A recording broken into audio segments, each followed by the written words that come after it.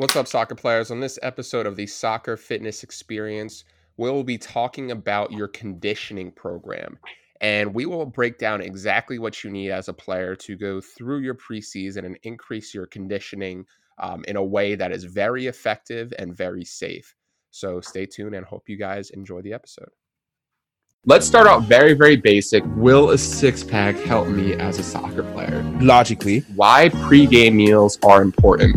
if you do strength training, you can generate more force on the ground. It will take you less stride to get to that ball. Until you get there, you can make that up with hard work and dedication and training. On top of it, right? So if you're a player that has little to no training history, imagine the gains and speed that you can get in such a short period of time because you're doing things. This is why strength training is important. I don't care how you do your strength training. Some people like to go to the gym. I just wanted to double down on that really quick. The point is you have to get stronger. What's up, soccer players? Welcome to the latest episode of the Soccer Fitness Experience. It's me, your co-host Andy, with my main man Berg. Berg, how you doing today, bro? I'm good, bro. Just chilling. Just came back from work. So a lot of people today, I couldn't even document a single word on the computer. It's just back to back, back to back. But unlike me, somebody's looking, his skin is glistening right now. He hasn't seen a patient in a few days.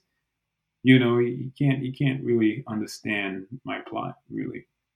This is true. Andy right there. He's out. He's not working anymore. I'm chilling, man. I am done working for now, not forever. But I've hit the lotto. Yeah, hopefully, man. I played so much in the fall, man. I didn't win anything, but I finished my job in Hoboken, and I got about 3 weeks off before I moved to Orlando. I'm actually driving down there on Friday. I'm pretty sure. Taking about a week-long road trip, stopping in Philly. Probably gonna stop in Raleigh-Durham. Gonna stop in, I think, Charleston, and then end up in Orlando. So that'll be a fun little week project for me. And it's nice. Yeah, man. It's nice. Yeah. I'm excited. So what we got today? Today we're talking conditioning. It's something conditioning, stamina, match fitness. All of these kind of key flash words are players often target these things to try to improve their game on the field. So we're going to walk you guys through everything you need to know to make a conditioning program, or to even assess the one you're currently using to see if it's actually effective. So we're going to break it down into 3 phases, phase 1, 2, and 3. And we're going to tell you what each one should consist of, and maybe some common mistakes that players do while in each phase. And so let's start it off with phase 1 of conditioning, where we focus on 2 things, aerobic and anaerobic energy. So for the players out there, let's kind of define those and see what they consist of. Wait, before we start, let's break it down into what time it is right now. We in off season, we doing season. So ideally, when we do conditioning program, that's when people are in their off season, and they actually just enjoy their little vacation, and now they coming back to get ready for the season coming from off season to preseason. So right now let's say we're in the first week of the off season. Let's say we're in the first week of the off season, right? And this is when we start to build a base. So you mentioned we start with aerobic conditioning. Can you tell me a little bit of why we start the aerobic conditioning? Yeah, so actually, I like your analogy of kind of mapping out where we are. Let's say that you're a high school or college player, and you go back to school or training in August. So right now, where our time frame is probably about early June. So we have about 2 months to kind of work through things. So perfect. We'll start phase 1 early June. Aerobic energy system is kind of like your base engine, right? This is what will allow you to physically be on the field for about 90 minutes. And there is a difference between being on the field and performing well, which we'll get into later. But this is your ability to stay on the field for 90 minutes. And it's the energy system that allows you to walk and jog around the field and feel able to play soccer while doing so. This is a little bit in contrast to your anaerobic system, which is a little bit more short bursts of energy. And this what allows you to do little high intensity actions during the game, like maybe a little bit of a quicker run if you're going on a counter attack or if you're defending, or you need to do a quick change of direction. Those are things that we are focusing on phase 1 and phase 2, is building up those two energy systems. Okay, and just to give you guys an example of things you guys can actually apply. So for, let's say you're doing in phase 1, you're tackling the aerobic conditioning part. So aero, for example, consists of let's say you have a field, right? So you run at like, I don't know, like 60%, 70% max speed, half of the field, and then you walk on the other side. And once you get to you walk, you run at like 70% on the, I would say, the long side of the field. And once you get to the side part of the field, the width part of the field, then you walk. And then once you get to the length part of the field again, and you run. And you do that for, I don't know, like usually I when I do my own conditioning, I start the first week, I start with like 30 minutes, 25. And then for anaerobic conditioning, that one is a little bit of, it's like a little bit shorter distances. Then you run at like 80%. No, I think that's phase 1 is too early to do 80%. Like you do 75% max speed at, give or take, you do 15 seconds, 20 seconds hard, and then you jog, and then you do it again. So it's intermittent, one example is intermittent sprint. Yeah, and they're both kind of designed to be done at a little bit lower level of intensity, but to be done over a longer period of time. And this is a little bit in contrast to going out on like a long run of like 2, 3, 4 miles. But I think what soccer players intend to get better at by doing those long runs, that's done in phase 1 of this program of improving your endurance.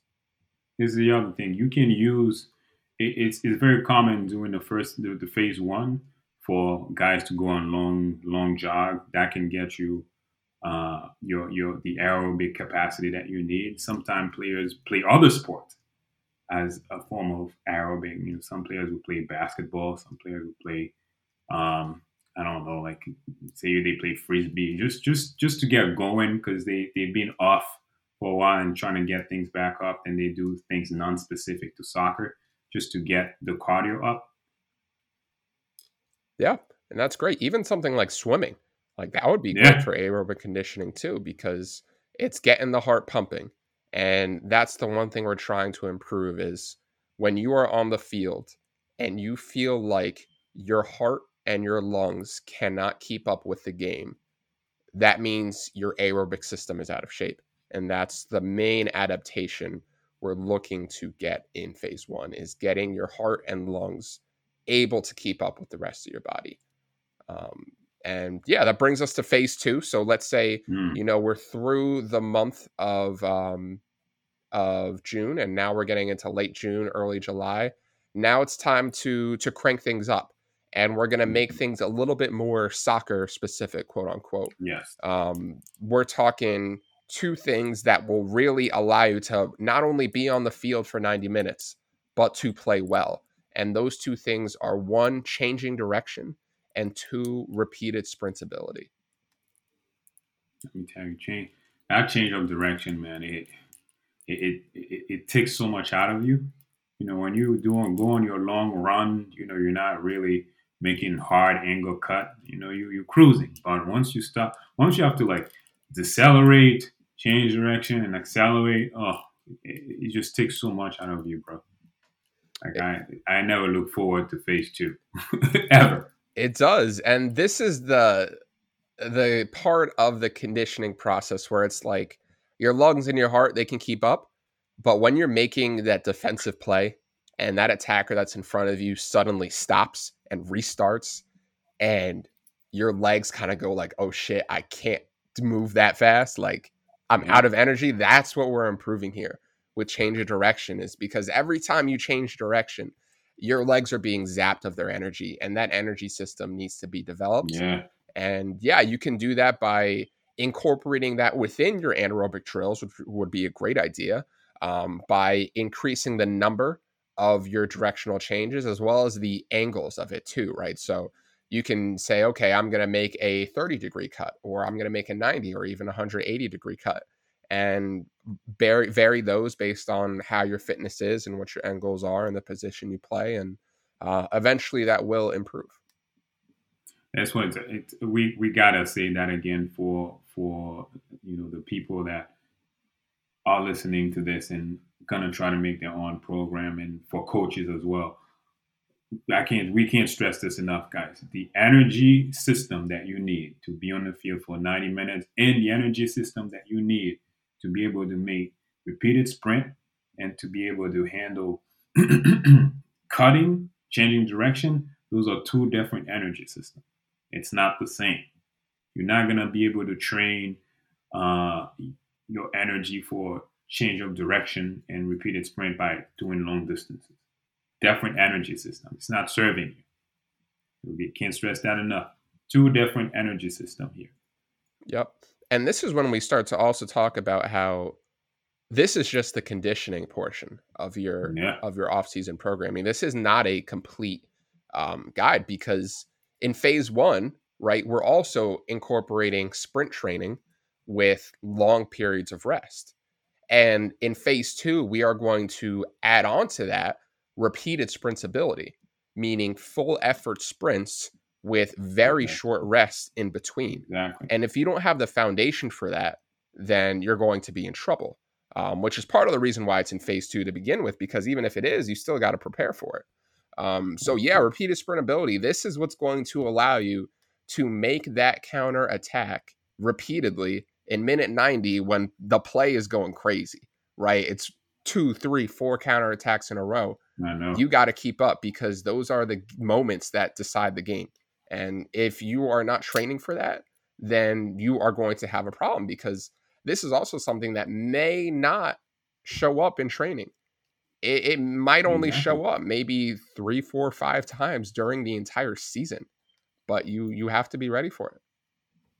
I love how you mentioned you didn't put repeated sprint ability in phase 1, and there's a reason for that. It just, you cannot start your conditioning program by doing like hard sprint in the beginning. You were just on vacation a month ago. Your muscles are not ready to handle that kind of load. So that's why we start you slow first with long distance running, intermediate sprint with longer period of rest. That's just to build your muscle up so you can handle those changes of direction and repeated sprint ability in phase 2. Yep. And yeah, change of direction, right? To change direction, you have to decelerate, and you have to have good strength too. Oh my God, yes. Yeah, where is that being built? Phase 1, outside of your conditioning program. That's in your strength and your speed programming, which is important.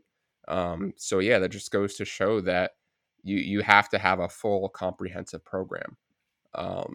And yeah, so that's phase 2, changing direction repeatedly, sprinting repeatedly. And that brings us to phase 3. So maybe you're in July now, working through the summer.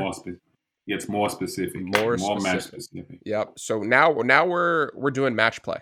We're doing match play, and we're gonna break it down a little bit for you too, of what the different kinds of match play really emphasizes. We'll start with more small-sided games. This is really going to build on phase 2, right? Because with small-sided games, you're going to have less people on the field. You're going to be on the ball more. You're going to be running at higher intensities more because there's less players. Someone's got to do it. A lot of repeated sprints. A lot of repeated sprints, a lot of accelerations, a lot of decelerations. And man, this is great to build on everything. It really, really is. Yeah, transition you right into phase 2. You just build up that engine for repeated sprint ability, and now you're gonna use it in the manner that you were meant to be, which is playing on the field. Yeah. Now you're using that engine and applying to what you're going to do. So that's why we start. You start with 3-on-3, 4-on-4, 5-on-5, and then as phase 3, as you get closer to the season, they start adding the numbers. Yeah, and it's important to really play small-sided games effectively too, because, for example, I played 3v3 last weekend with a few friends, and we were all pretty out of shape. And we played to have fun. We did not play for performance. And what I mean by that is when the ball went out of bounds, we took our time to walk and go get it. When the game ended, we took a 15-minute water break before we started the next one. I cannot stress the amount of importance in the fact that if you are playing small-sided games and you are using it for fitness, you have to keep the intensity high. You have to, and it has to be organized. And it might even coming down to putting a 2 to 3 minute clock on the field and say, guys, we are going to play for 3 minutes as hard as we can. We're going to have 10 balls line up on the sideline. When the ball goes out, boom, get the next one. Keep going. No. And we're going to map out how long we're going to work for and how long we're going to rest for. And we're going to make a plan and we're going to stick to that, which might be a struggle if you don't have teammates that want to do that with. I can already feel my lungs burning just listening to you. Because I did that last summer, and it wasn't, it was tough. It's tough. It was tough. Yep.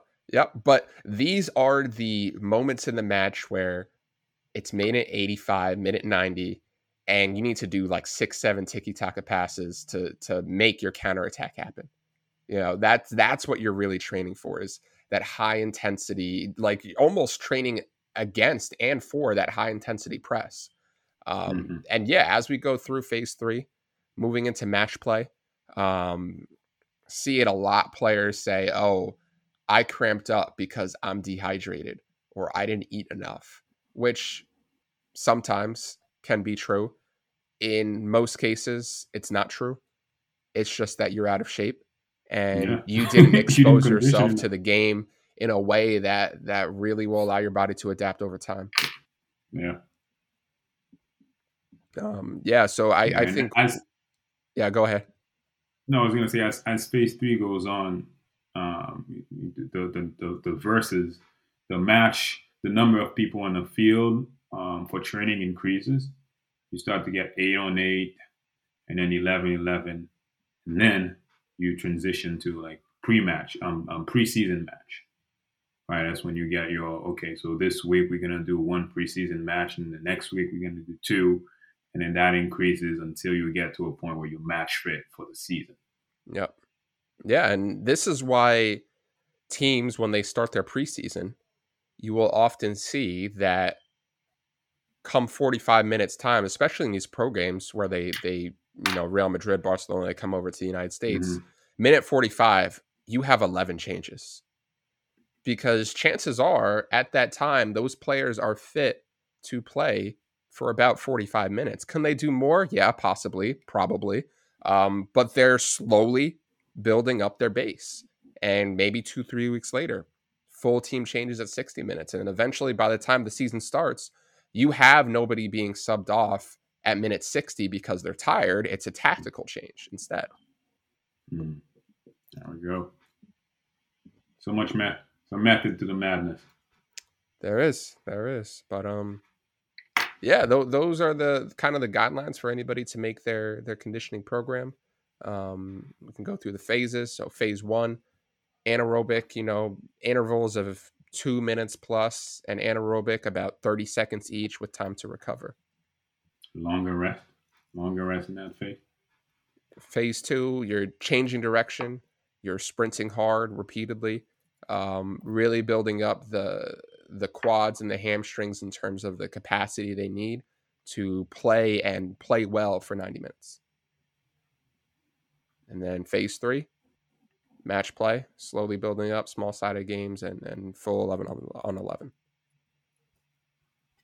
And then there you go. And you're ready for the season, guys. That's just how it goes. Slow and steady. This is not something that could be done. Hey, Andy Berg, my season starts in 3 weeks. Oh my God, yes.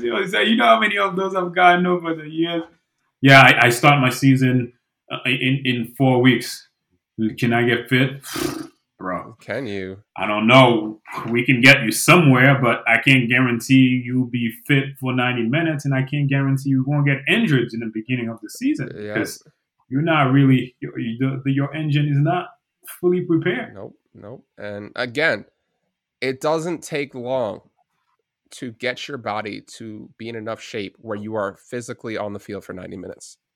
That's pretty simple. Can you do that in 4 weeks? Yes. Can you play well? Can you make those hard sprints at the end?